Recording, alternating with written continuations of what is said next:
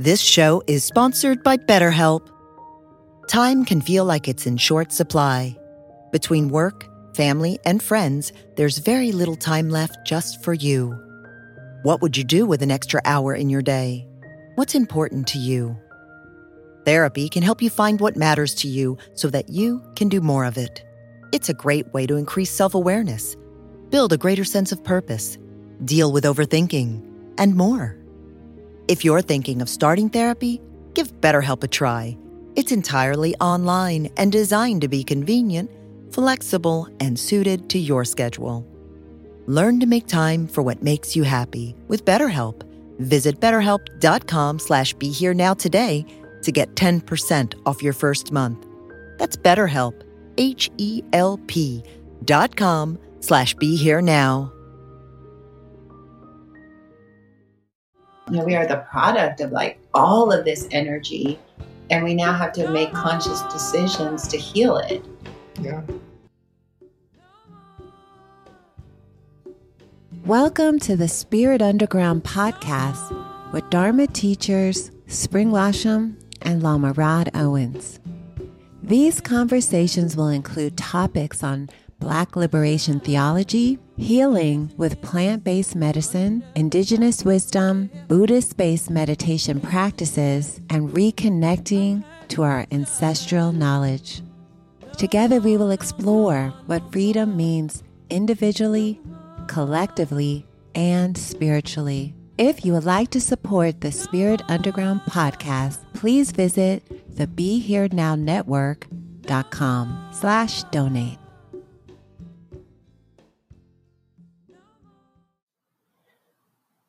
So, hello, everybody. Welcome back to the Spirit Underground podcast with myself, Spring Lasham, and Lama Rod Owens.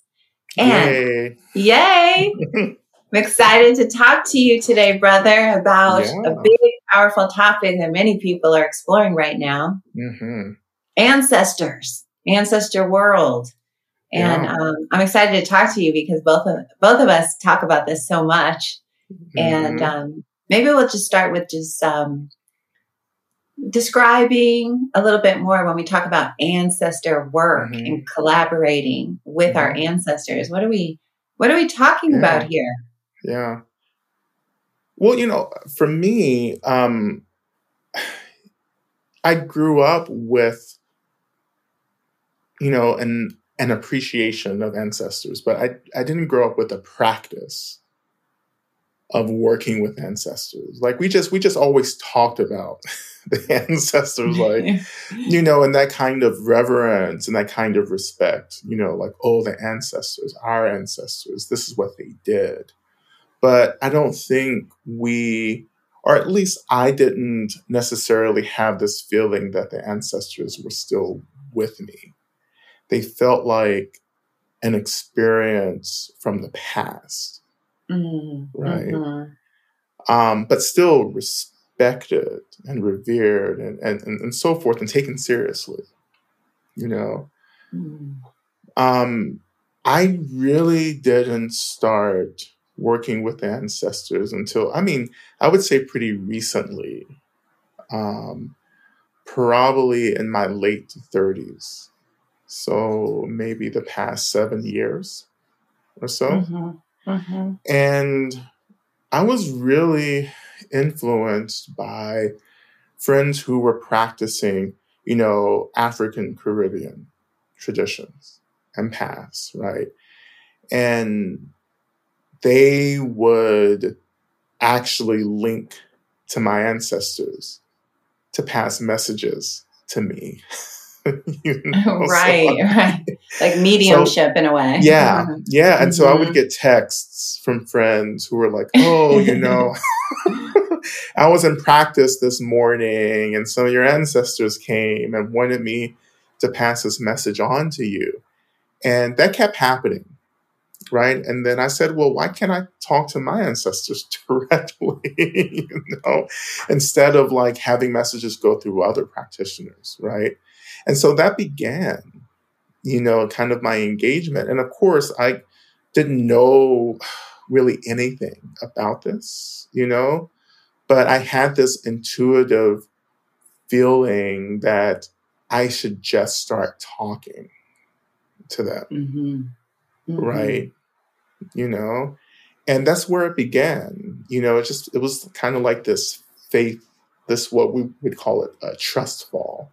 It's like, I'm just going to fall into this and see what happens, Right. And I started setting up these kinds of situations. Well, I didn't set them up. I just found myself in situations where I would say, you know what? I think I'm going to rely on the ancestors to help me manage this situation I found myself in right now. And that's really what began to build, this practice. And then over time, you just learn how to listen, but as to, what the ancestors are, these, for me, over these years, I think I've moved really quickly, right? To a point where I really know who my ancestors are. I can speak really clearly and directly with them. I feel them, with me. I can name some of them. I can link, to their consciousness, and get, messages and insights into their lives, I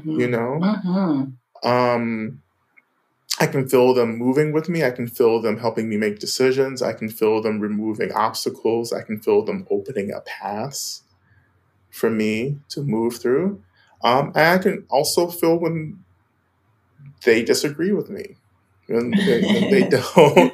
That's a whole other level. Yeah. It's a whole level. But ancestors aren't deities. They're not these awakened beings. They're people whom we have descended from, maybe physically, biologically, but ancestry is more than just like familial bloodlines. It's also spiritual, lineages. It's also about communities that we identify with, that become our ancestors, right? Right. And these are beings who reside in another plane of existence. And that plane is very close to this material plane that we exist in, and so they're able to touch into this world through various ways, but they are energy, they're intelligent energies, spirits, maybe, who in many ways have chosen to align themselves with us, as support, as allies, that's the general understanding, I think, of ancestry, from my perspective. Yeah, exactly. One of the things that I think is interesting is that when we grow up in the Western culture, we're not taught that we're part of a living lineage, right? Yeah. It's like you're the individual, you show up alone. You might know who your grandmother was or your grandfather if you're lucky, but we're talking about great grandfathers and great grandmothers, right? Absolutely. This is like, our lineage is so profound and long. And I think I was thinking about how much passion there is in the wider culture right now. Everybody's doing their DNA. Everybody wants to know where they're from. This is part of it. Who are my people? Where do my people live? Yeah. Where did they die? Yeah. Right? And who were they? I think this is part of the ancestor world trying to connect more to us and us trying to connect to them by knowing who they are. Like you say, you started your practice with, I'm going to just start talking to them. Right? We open a communication line, but I think people are discovering that through their DNA. Wow, my people are from Nigeria. Oh, okay. Right? We start going, let me talk to them in this way, or let me know them. We become familiar. We start to familiarize ourselves with who these people were and what kind of lives did they lead? What were their practices? Where did they come from? Were they oppressed? Were they, liberated? And we start to just get a better understanding that there's something important here in this investigation. Exactly. Yeah. I mean, when did you start really taking the practice of ancestor work seriously? Well, I think, just as you and I have been talking about for years, this world of working with plant medicine, it opens these gates up to the spirit world. It opens a portal. I mean, this portal is open all the time, but we don't see it. So as I would do ceremony work, I would open up more to just the spirit world. And over the last couple of years in particular, while working with Harriet Tubman and my writing process with my new book, this world became much more alive, because I think this is an important point, because I always felt like my grandparents, there was a lot of negativity and suffering and oppression. So in some way we cut ourselves off from the lineage. I'm not connected to those people. My grandfather was a demon, so we closed the door. And I think I had done that. But now when I started doing this deeper work in ceremony, I saw, no, you got to go farther out. We go way back. And I started to feel this connection there to the ancestor world and learning more, just growing in experience and being a spiritual practitioner and being shamanic and in ritual and ceremony, opening these portals of communication. Yeah. So I've been learning a lot, as you know, in the last couple of years. Oh, absolutely. And everybody seems like they're growing. Everybody seems to be interested in ancestor work, communication. But how and why is it important? I think some of those are the questions. How do you do it, and why? How does this help us? It's just this, what do we gain from that? Well, I think you raise a really important point that keeps people out of engaging in ancestor work, which is how, our shame or our hesitation to deal, and to open up to the violence of our ancestors, right? And so when I'm working with people, I have this capacity now to sense people's ancestors, I can talk to people's ancestors or rather they come and talk to me, just in the same way my friends years ago would connect to my ancestors to give me messages. I've become that person, where other people's ancestors come to me. And even in ceremony, working with plant medicine, working with Aya, that's an ability that's even heightened even more, where I can just kind of see, where people are coming from and who they're, being touched by, but, working with people, I would say in general, there are two obstacles, I think. And one obstacle that I see particularly with white folks is that my ancestors were, racist. They were white supremacists. They were, colonialists, they were settlers, they did X, Y, and Z, particularly here in the South. A lot of people are oh, I can't deal with my ancestors, they own slaves, blah, blah, blah, and so forth and so on. So they put this mental barrier up, right? That says, you know what, my life will be better, if I don't have to deal with this.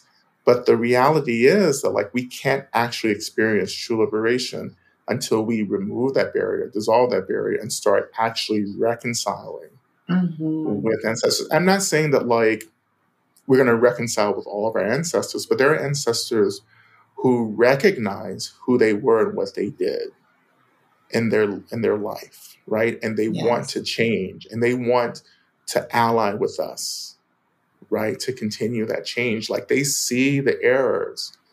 They see the violence, and now they want to correct that, and they want to work with you and through you to do that. So if we have these barriers up, we don't allow that change to happen.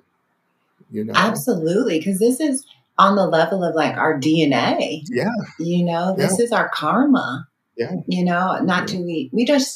We get it more than hair and eye color. We get whole programs. We get whole ideas. We get cultural beliefs. We get everything from those that came before us. And it's up to us to learn what we want to adopt or what we need to forgive. So I think this is a big thing. That obstacle that you were talking about is that it feels like for us to move forward, like what you were saying, is that we have to do some work on behalf of our family tree. Right. We are this new generation has to heal what has happened and make right what was wrong. You know, we have to make things right. And that is some of the work that we don't always understand that we have to do. We just think it's just my problem. I'm the one that has this hang up or depression or pattern or force of destructive habit in my life. We don't always realize, hey, this is also my mother's pattern, my grandmother's pattern, my great grand, you know, where we understand it, but we don't know always what to do with it. That, you know, we are the product of like all of this energy, and we now have to make conscious decisions to heal it. Yeah. Well, we have to take responsibility for it. And I know that's a hard word for people to hear, you know, but we have to take responsibility. If we don't take responsibility, we won't be able to do the healing work, you know, that we would call it ancestral healing. Yes. Like we won't be able to engage in that, because if we can really engage in ancestral history, we actually begin to free our descendants, you know, from these patterns, these harmful patterns, right? Yes. And for me, you know, in my ancestry, it's been this transference of transhistorical trauma that I've had to break, right? And you've seen me break it.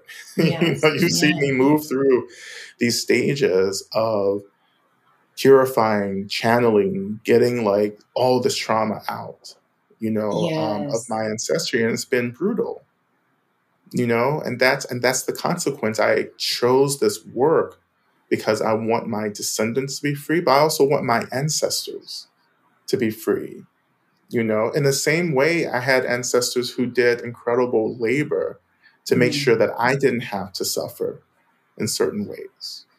You know, and so that's part of our responsibility as well, you know. But then the other piece, the other obstacle that people really struggle with is, you know, how do I even start? Yes. Where do I even start? Well, I think people are starting with this whole DNA, this obsession with DNA. Everybody on, you know, DNA.com or familytree.com, and everyone's trying to, they feel that something's important about it.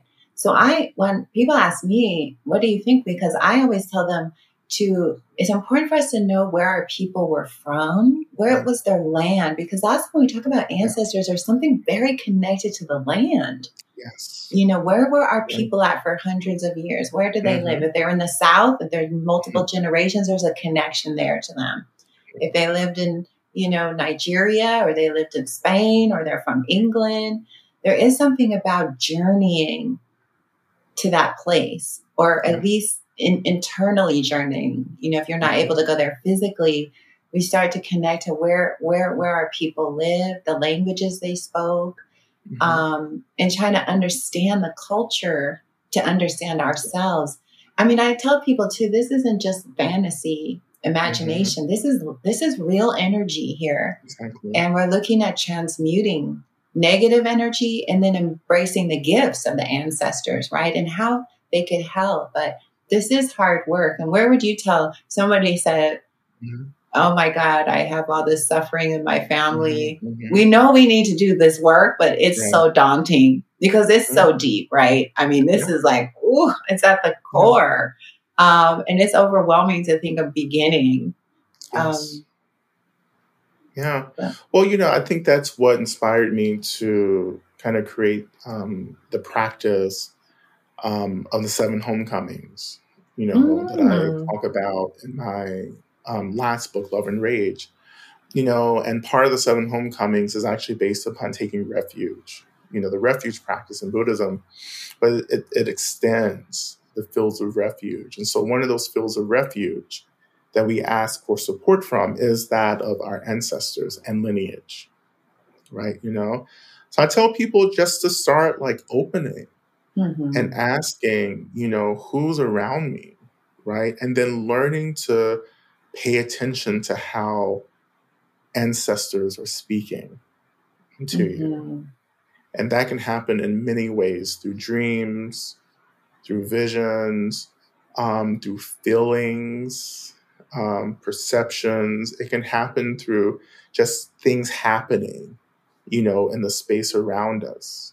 You know, like often, sometimes my ancestors will speak through, you know, the lights, like they'll flicker lights, because when presence comes, you know, when conscious presence is in the space, they draw on electromagnetic energy.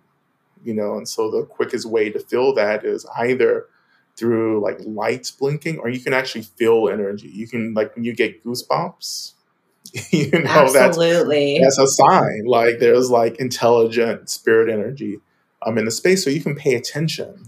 I have had, like, of course, there's ancestor work, and then there's mediumship work too, Right. and sometimes they kind of blend together. But in more the mediumship side of what I can experience is that, like, I've worked with spirits who like to speak through the phone.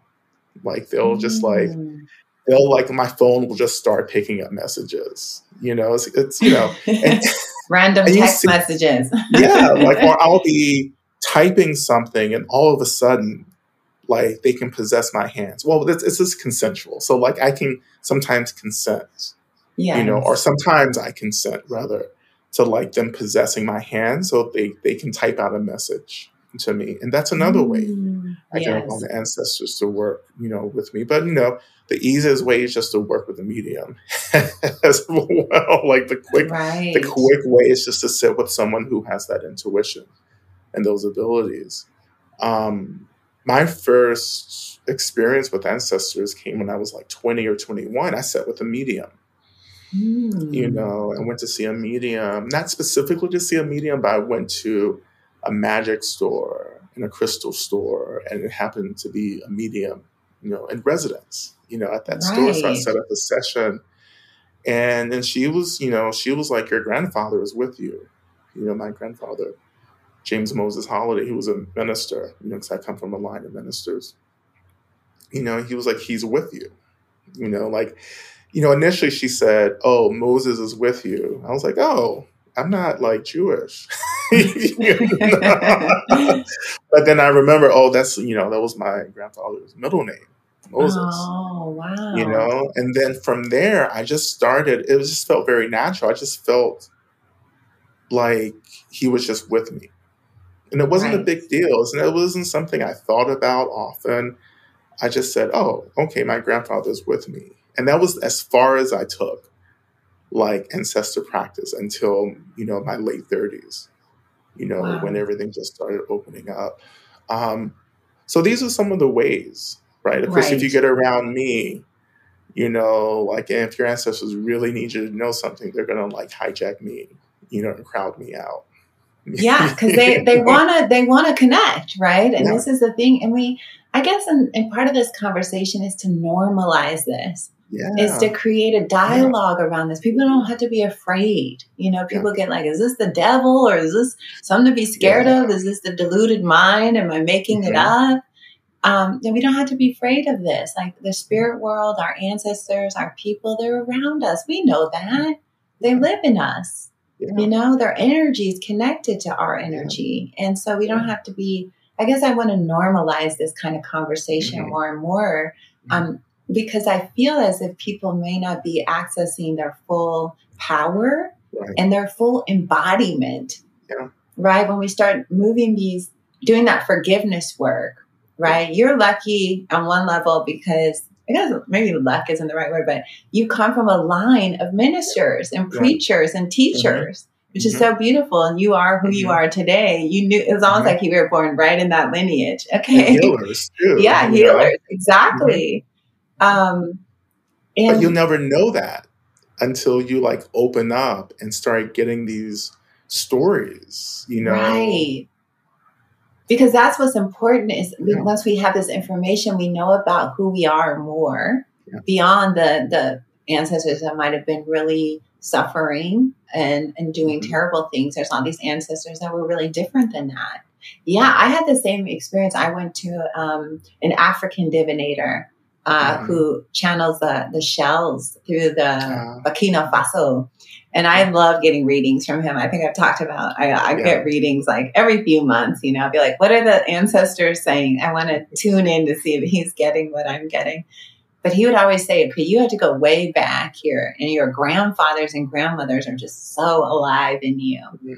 These mystics. And yes, there's wounding in your recent, with your recent ancestors. But it's because there was reasons for that. And we begin to kind of put together this narrative that, there's reasons that we are who we are. There's something important about understanding that piece. And also I wanted to bring up to see what you thought of this is I was thinking about Maya Angelou, who is also, her father, if you do a little bit of research, like her father wasn't in her life. He was kind of a destructive person.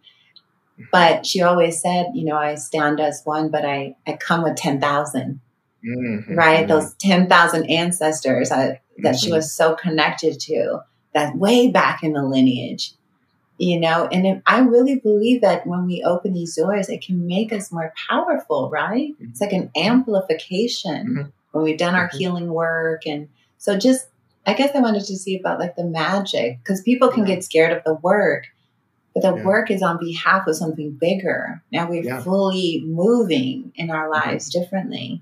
Yeah. Well, I think it's, also related to, colonialism, right? And the ways in which colonialism disrupts our connection to something bigger.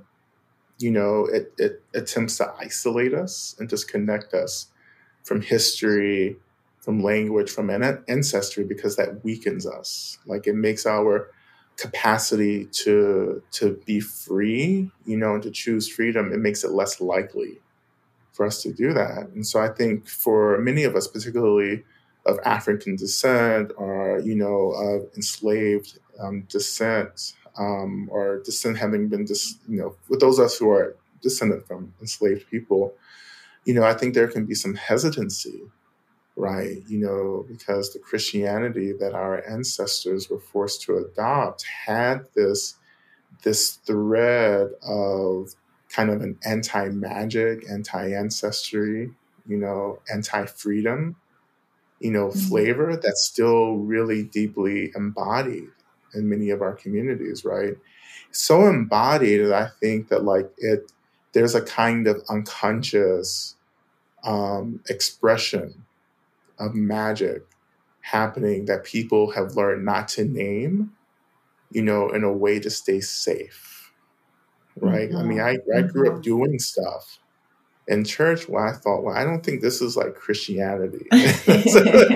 You're always on the edge of, you're such a mystic. Yeah. I was like, I could feel this stuff. And I was like really afraid. Like, this is right. I felt like, there has to be much more precaution. When you're like in church working with demons and all this stuff, and you're just like, I just think there needs to be more, boundaries set up. Like, I just felt that intuitively, right? Like, as a young person. But I think for many of us, we have to kind of break through this idea that like our ancestral magic is somehow evil. Yes, satanic even. Satanic, right? And we have to kind of get more fluid and more expansive, right? Yes. Because if we don't reconnect to the totality of who we are as expressed through our ancestors, like, we won't ever see the kind of freedom that we need to see. And I see Absolutely. a lot of Black folks like organizing and doing this incredible work in community, but it's a partial, fragmented kind of work, because it doesn't take into account the ways in which the unseen world, and particularly our ancestors, are trying to collaborate with us. And again, our ancestors aren't necessarily enlightened, but they have a bigger view. Yes, they have the macro level of seeing, having lived and then crossed over and can look back with some kind of wisdom. Yeah. So like, if we can't connect to that wisdom, then we will always be limited. Exactly. Yeah. And also, Rod, I was thinking about this idea of like, part of the brutality of the colonization process is to sever you from your people, your language, your culture, and to break that ancestral line. You don't even know your language anymore, the language your people spoke. You don't even know your homeland, right? You're in this new place, you're in this other place, you're supposed to adopt a new name, a new identity, and an entirely different consciousness. And I really think that is also what decimated also Native American communities. Are cut off from their ancestors are forced to speak other languages. They move from their homeland. So this brutality of colonization really goes deep. When we're severed from that, it's almost like we're severed from who we really are at the core. We're severed from our magic and our power. Yeah. We can adapt because we're resilient. But you're right. Unless those pieces come fully back together, it feels like we can't access this real power that we see when people do that deep work. Like Maya did that deep work, moving back to Africa, discovering who they were. There was tremendous wholeness in that, right? Coming back with a force of, I know where I come from and I stand in that. You see these icon people that they're, and yes, they are who they are, but they're demonstrating something here. Yeah. And, in this moment, physically what I'm experiencing is a lot of energy moving through my body. And for me, that's the sign that like my ancestral guides are like really into this. They're like, what does it feel really like? Excited. It just feels like energy moving through my body, like goosebumps. It's like waves of like chill. As well, and it's like, it feels like very, like, it's very dynamic, very like lively energy, happening. Right. And these are some of the signs that you learn to notice when you're doing something that's really in line with the wants and needs and aspirations of your ancestors. You can feel that alignment. Absolutely. Physically, like when I watch certain movies, like I'll watch these old movies, these old Black movies. Like I remember watching Cabin in the Sky, which is with this old like Ethel Waters and a lot of like really Black, well-known folks from like, I guess it was the 40s, 50s. Like I remember watching that a couple of years ago for the first time after many years. And I just felt like sparks around me. Like I could feel and see these sparks. And I was like, oh, some of you are happy. Because these are people. Like they're people who are still attached to the sense of self and identity. Like, and of course they're going to still enjoy and appreciate the things that they loved in their life. And so that's one of the ways, and this is the conversation we can get into, is like, how do you take care of this relationship? How do you honor this relationship? And one of the things that I like to do is just like, just watch these old movies and listen to the music that my ancestors enjoy. It's not that like this is a labor, because I love this too, but they really, really appreciate me remembering, and consuming this media that was like really important for them, but like the ways that we take care of this bond with our ancestors is quite extensive, and many traditions, that we've been exposed to have all these different prescriptions, around ancestor work and taking care of our ancestors. Yeah, this is a big piece. Yeah. And I would just say first is like, it's prayers. It's remembering, when I do something, now it's my habit, when I'm doing public talks, is to honor my ancestors and the ancestors of everyone else in this space, and as well as the indigenous, ancestors in the space and the land acknowledgement and so forth, right? Just to acknowledge that like we're being held right now by a lot of beings, and we just want to recognize that. And that's a really important practice. Yes, and people are doing that more now when they're saying where they're from. They're honoring the tribe, the people that lived there. I'm on this land, I'm on that land. It's a way that even that is a powerful movement. People saying, not the city, the modern city. It's not Oakland. It's, it's this, we name the tribes that have lived here in the communities, and that feels really important too. So people are moving into understanding this unseen world is still very much here and honoring. Yeah. What else do you do to be remembering? And that's the key, to remember who these people are, not to be afraid. The fear is a big with communities. We get afraid of that word mediumship. Somebody might get afraid when they heard, you talking about your writing, and they're like, is that Satan on there? Is that Mara? Who's possessed?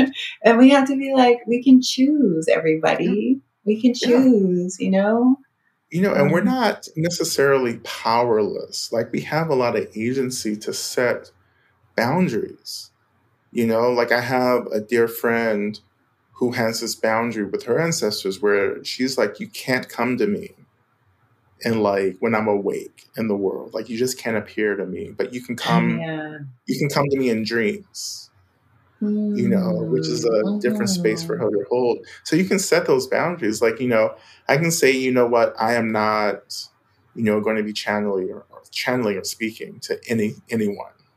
Right. Because that boundaries. Or like when I go to sleep, sometimes I'm like, I can feel presence in the space. I'm like, okay, everyone move. Everyone go somewhere else, I need a rest right now. I'm not going to be entertaining you in my sleep body dream state. And it's okay. Like, it's totally okay to do that, So that's another way I honor. That's exactly how I honor my ancestors, is by recognizing that we're sharing space, and saying that, like, there are times where I can't be, in connection with you. So I want you to honor that. And that's a recognition that they're actually present, which I think is really important. I can just ignore, but like, to recognize that there are presence, there are people, beings around you, and that you need to set boundaries is a recognition that they're there. And that actually is quite healing and liberating. Yes. Yeah, because then we have control in some ways, we have boundaries, and just like we would with any human being, that we're like, we're ready for you to go home now. Okay, thank you.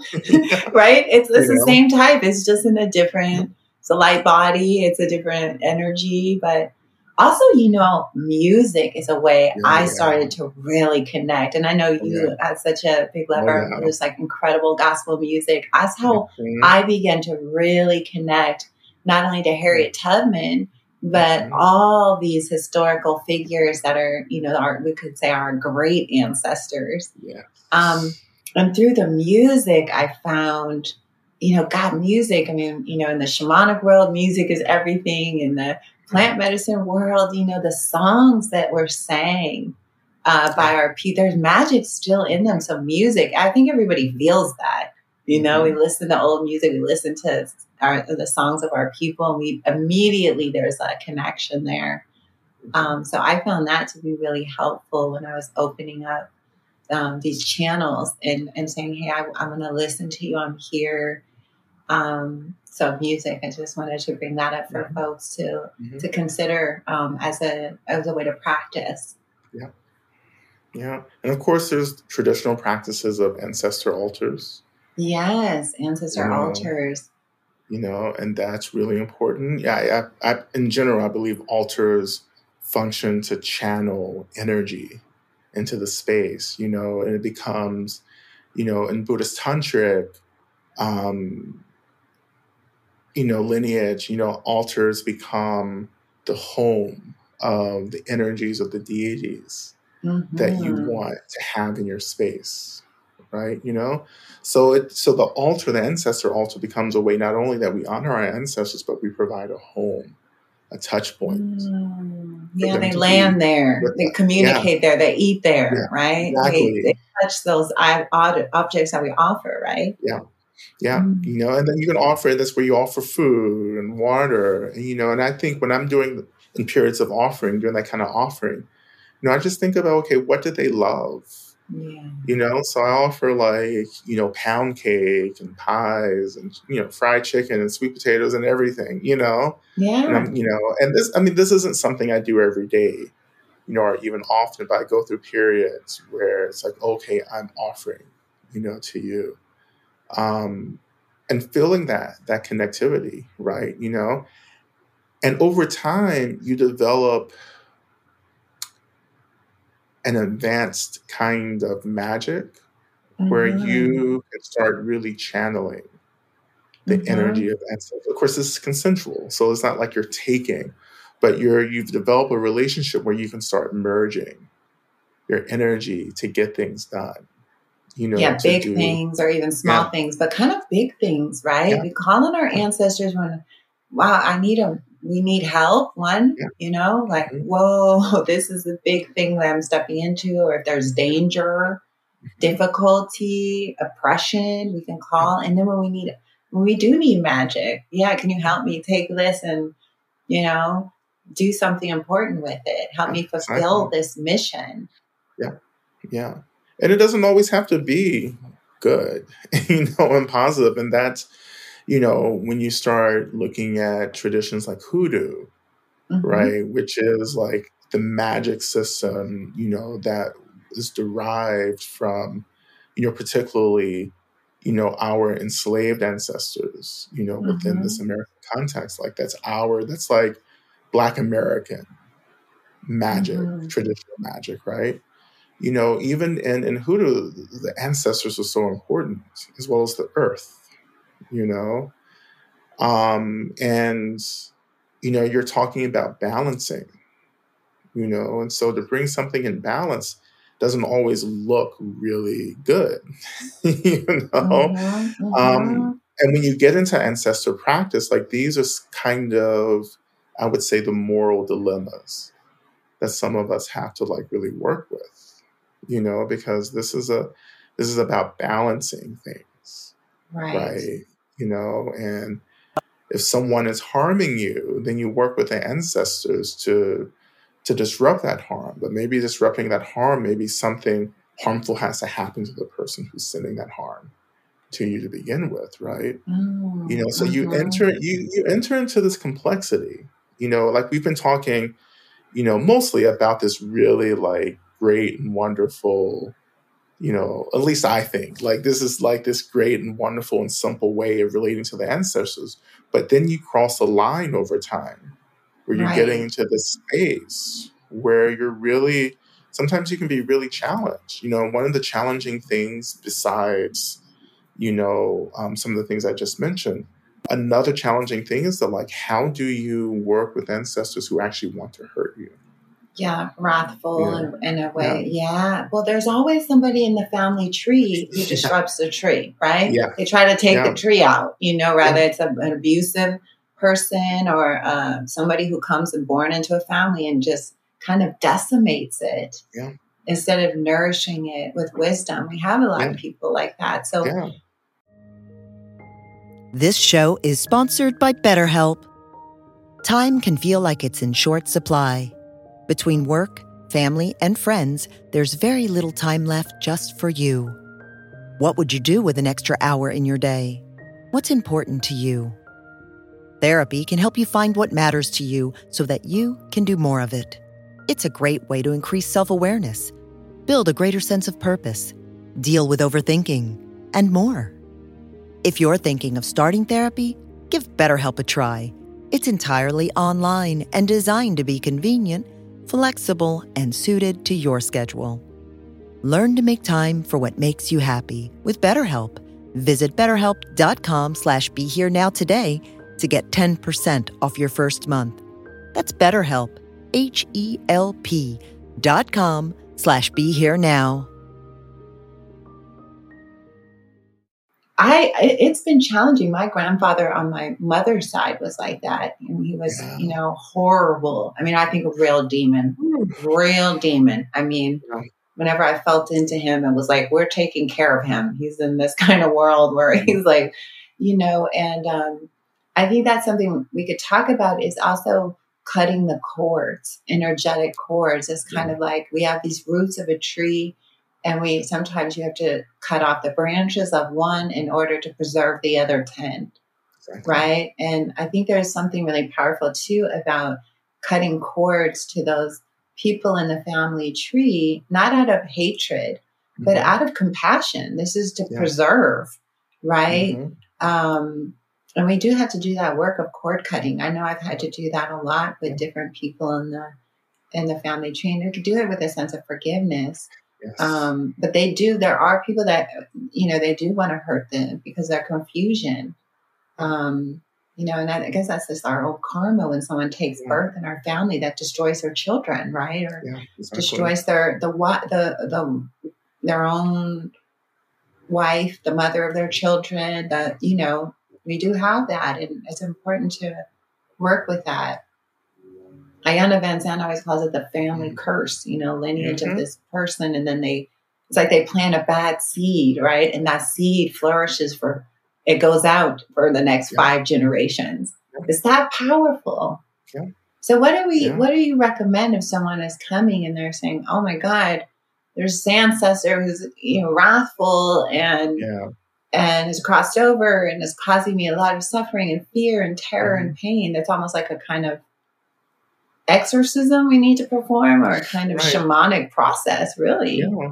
Yeah. And, it always depends on our level of capacity and ability here, But I tell people just initially, it's like you have to create those energetic blocks. Yes. And you have to say no.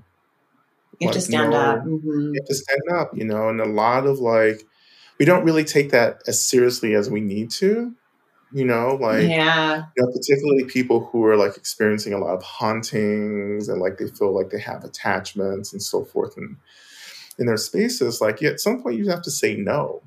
That's you have to just stand up and say no, and then call on, this gets into more advanced magic, but you call on the energies around you, the energies of the elements of the earth, the energies of deities, and also the energies of allied and benevolent ancestors who can also support you in creating those boundaries. You just draw in all this energy and say no.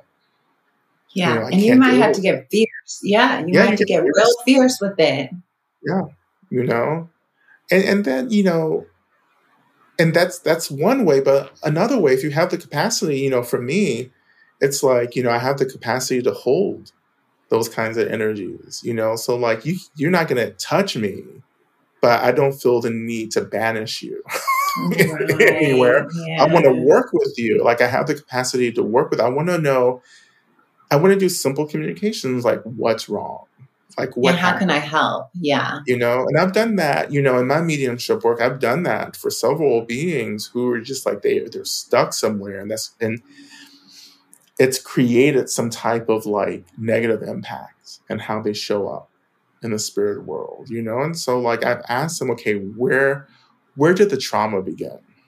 Yeah. What was that moment? And I've been able to go back to that moment and help them clear that energy. And that changes. Absolutely. Them completely, but that's advanced. That's real alchemy. You gotta your stuff to engage without getting, you have so much protection, engage without getting cut, and have the power to hold the line and ask them these questions and help, really provide help. Yeah. And it's the capacity to see the hurt instead of the violence that they're doing. It's that's the first question. Okay, what, where's, what's wrong? What's the hurt? Where's the trauma? Because you're not just doing this because you want to do it. You're not just this full out demon, who's just about harming. You're a conscious being like me, who where trauma has actually consumed, a lot of your consciousness, right? The pain, the loss, the anger, you just feel consumed by it and you're just reacting to it, creating all this havoc, So let's get to the roots. Let's get to the root of it. Let's get to the root of it. It may take a while. And I've, again, worked with several, spirits like that, where it takes time to really kind of work through it. But that's driven by compassion and love and saying, I have the capacity to do this. I'm going to do this for you. Right. But if you don't have that capacity, then you have to create those barriers. Right. Until you figure, until you're ready to do that deep work. Absolutely. I love that we're talking about that, because I think this is a hidden aspect of our reality where we are having these terrifying encounters, or we do feel afraid. People don't know what to talk about, who to go to. They think they're crazy. They're sensitive. These are people who are deeply intuitive. And as you know, in the Buddhist world, And we were laughing about how all of our teachers are like, watch out for these demonic spirits. And then they're doing warding off. So everybody know this is deep in Christianity. The devil will cast off the devil today. He's out for it. We have this around this archetype, of whether it's ancestors or spirits that, we did something to, and, or they're pissed. Well, I tell people too that like horror movies were my first teaching in Dharma. Well, let me clarify that. Really? When I started, my whole life, I've been fascinated with paranormal psychology. Right. And ghost shows and, all that unsolved mysteries when I was growing up. Oh my God. Like I would watch it so excited and then I would be terrified. And I was excited because I felt like it was answering all these questions that I had. And I would be terrified because I was like, how do I protect myself now? Right. Like I know too much, right? But like when I first started studying Dharma and then started continue to engage with horror movies, like it just opened up this whole world of teaching. I was like, oh, like all of this is happening. Like all of this is possible. So I joke around and say, oh, horror movies are just like documentaries for me. Wow. I cannot watch it. I get so, I don't know, my mom thinks it's real. I mean, like I love Halloween and those. Halloween, and I just watched the recent reboot of like Hellraiser. Really? Which I used to watch. That was so funny. I used to watch that growing up, and like I just watch those movies and say, "Oh, this is where the shit went off the tracks." Like you can go back and say, "Well, if you would have just like grieved this thing happening, it wouldn't have turned into this whole." You wouldn't become a demon. Like you wouldn't have died and became a demon if you would have just like gone through the process of healing and reconciliation. Because when we transition, and this is what ancestors teach us, right? Like when we transition from the material world to the spirit world, whatever strong emotional, energy that we're experiencing will actually direct and determine how we're reborn in the spirit world.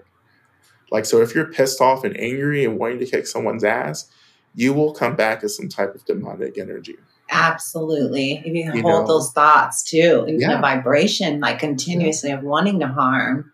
Yeah. That's why we want to die like with like peaceful thoughts and letting go and resting and opening, because we don't want to be born in this contracting experience where we're consumed by vengeance and hate, and those are the energies that we have to deal with. Often it's like you didn't die well, and now you're trapped in this anger and this rage, which again is just hurt.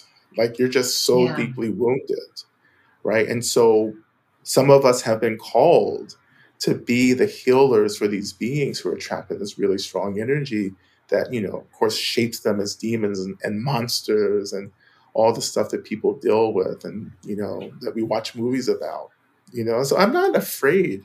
I talk about all this stuff, but I'm not afraid anymore because I understand what it really is. And I understand that I have power and agency, which is, again, that's my situation. And what we understand from the work is that, like, not everyone has this kind of, like, protection. No, that's so true. And you are pretty fearless with these big spirits. Like, I admire you for that you're willing to do the work of negotiating with demons it's like a therapist, like, come on, let's stop. Let's stop, harming. Let's look at your pain, and this is like the work that we do, right? As spiritual, I guess the work would be bigger than like a teacher, but it's like healers, like healing energy. These are energies and we're meeting our energy. Well, I got to rethink about my grandfather then, because I've always been I'm a little afraid to open to that because what he did to my mother and the amount of abuse, it's like a kind of still a closed door. And you're giving me some inspiration to maybe to try at the level I am now with the heart that I have now and the protection that I have now, that maybe I can open this door and try to sort some things out. I want to tell you this story too. As we get to the more of the ending of our podcast on this topic, but I want to tell you this story about, and I think it's relevant, but it's a story about my grandmother, because I'm doing this work on behalf of my ancestors right now, especially her. My grandmother's name is Arlene, and she died before I was born when my mother was 16. She killed herself. And that created a huge trauma in my mother, obviously. And it affected the rest of her life because, it's one of those moments where your mom says, "Good night, darling. Good night, Mom." You wake up, the police. Is this your mom outside in the car? She's dead. And it was just like a trauma in my mother's system that was passed on. I felt so deeply.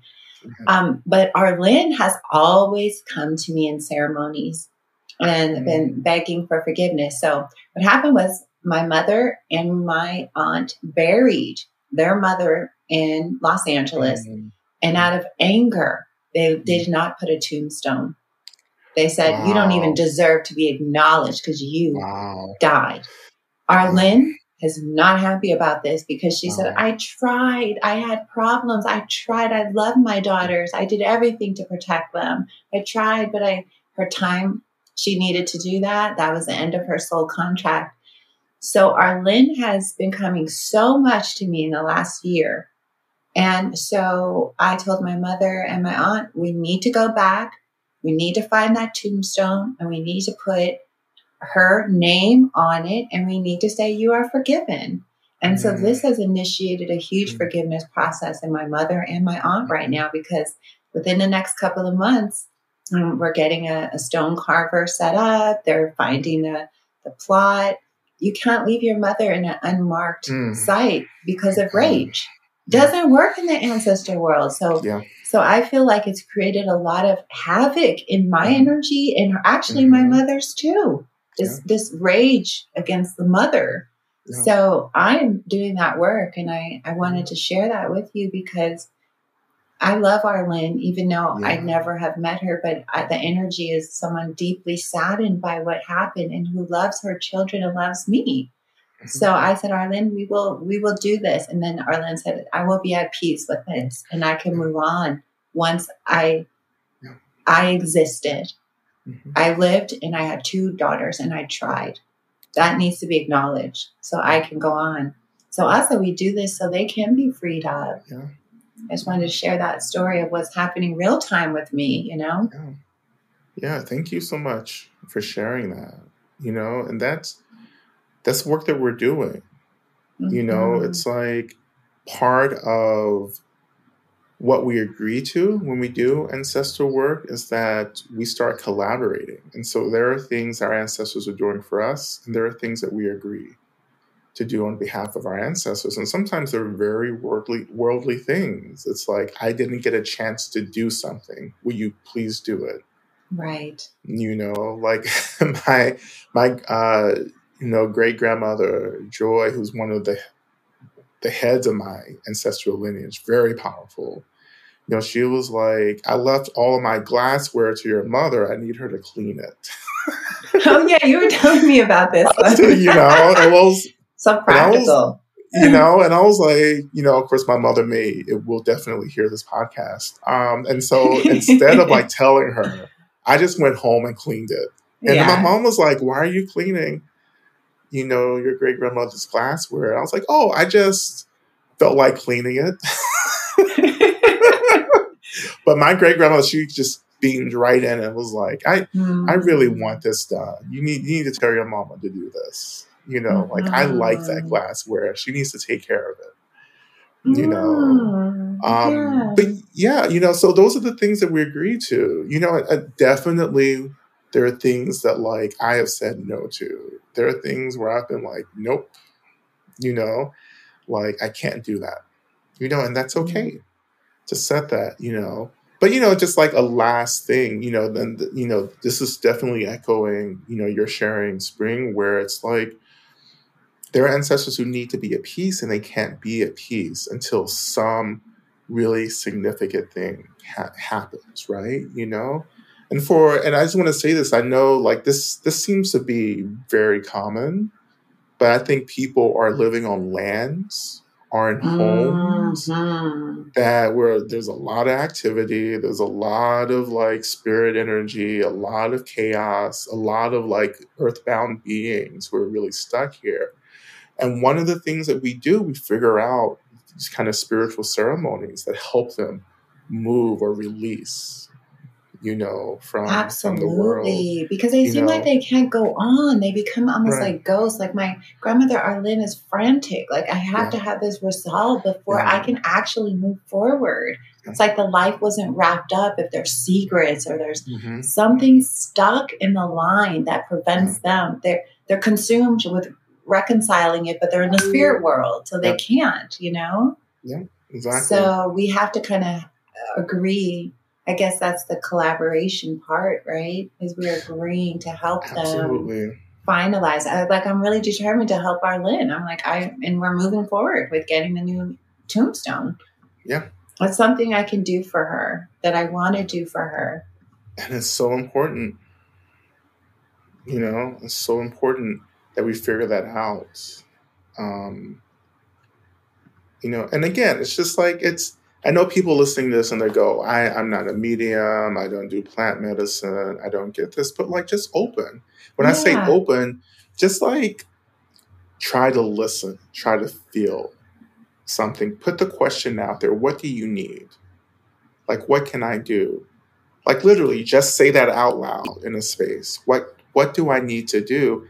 And then just listen and feel for things. Like, what are you feeling? Do you hear something? And just go with that. There are just these subtle intuitions that we get, and pay attention to that. You may just get this weird, subtle thing to do something. And that's a big sign, and that's how I kind of roll through working with ceremonies like that. It's like, I just pay attention to the intuitions, the subtleness of the messages that I'm getting, and I just do it. And I don't sometimes know why or what the outcome will be. I just do it, and you won't always know. Like, you won't always know why you're doing something, why you're offering something, or why you're having an urge to smoke a cigarette or to eat a certain food. But this is aligned with something, your ancestors are the spirits around you need you to do that can help them suffer less. So, and then when they suffer less, we suffer less. I mean, that's the thing. I feel like when I complete this act, Arlene can then this frantic energy of sorrow and grief, and it's like cleared out of the whole system, right? Now my mother's having to do forgiveness work that she thought was done, and it's like all this stuck energy seems like it moves. So that's the liberation part, right? It was like the more we clear the lines, right? And to create just seeds of wisdom and compassion, the better I feel. The more I feel like, okay, I've done my responsibility. And then the more I'm at peace. It's like Arlene's frantic in the spirit world being like, I can't move on. It creates a disharmony within my spirit somehow a bit. I can control it, but there's a piece that's not done, and I feel it. And as we know, when things aren't fully resolved, we feel that. We carry some kind of tangle. And I think that why this is a conversation on liberation is that we want to move through these tangles. These are energy body tangles that have real impacts on the physical form and in this world, right? It's interconnected, everybody. These energies are impacting us daily, whether we're aware or we're not, or we can hear, or we don't hear, or we don't remember, or we do remember. Or if you believe or not. Yeah, it's happening regardless. You might not believe in the weather, but it's raining. It's like, exactly. Right. Like, it's happening regardless. You just make up a different story about it. Yeah. And that's what, that's part of what I call returning back to this experience of indigeneity. Like getting to the root of our experience, which is complex and expansive,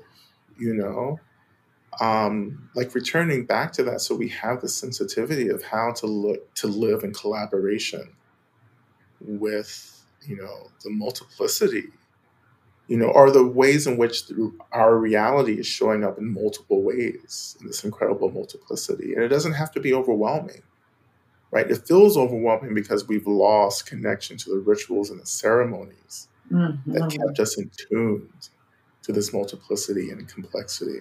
But slowly we start moving back, and there's a balance that starts to happen.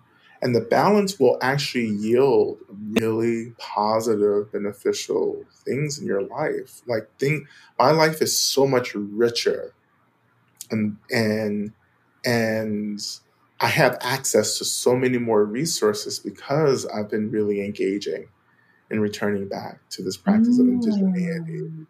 I suffer less, I'm sick less, I feel more satisfied. I feel more connected. I don't feel so isolated, anymore. But most importantly, I just feel like there are beings who have my back.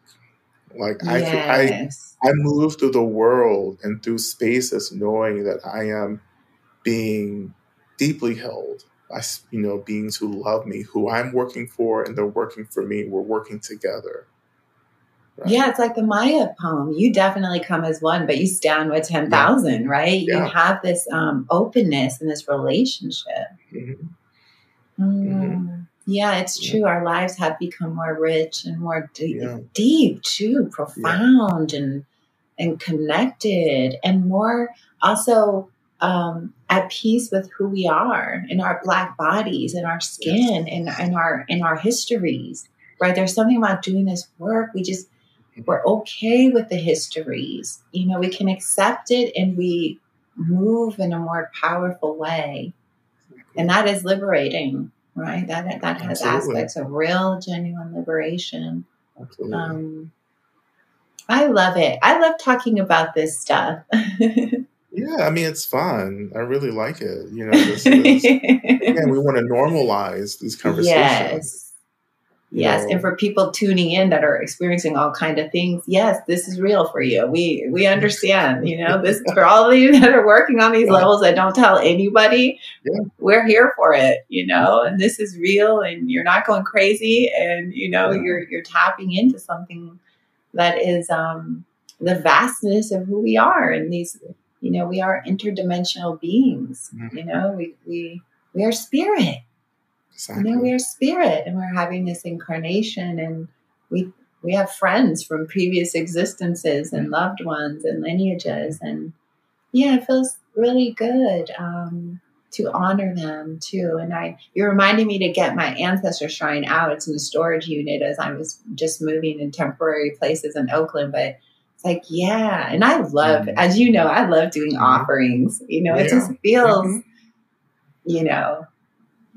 right. Yeah. Feels right. Exactly. Feels right in my heart. Well, okay, Lama Rod, I have loved this conversation. And as we come to an end, I just give thanks to you and all your wisdom. And I love hearing your stories.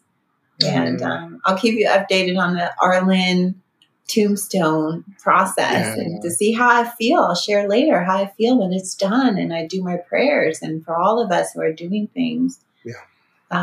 Let's do it with love and compassion. Absolutely. Yes, I give thanks to this conversation. Thanks to you. And that's another episode of The Spirit Underground. Yep. Thank you all for joining us. Yes, thank you all. Years and years under the master's will. Years and years of hurting each other. We gotta turn it all around. Turn it all around. No way, no way, no way. No way. No way, no way, no way.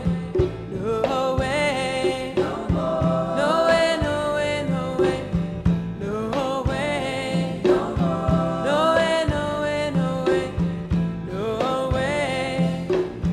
No way, no way, no way. No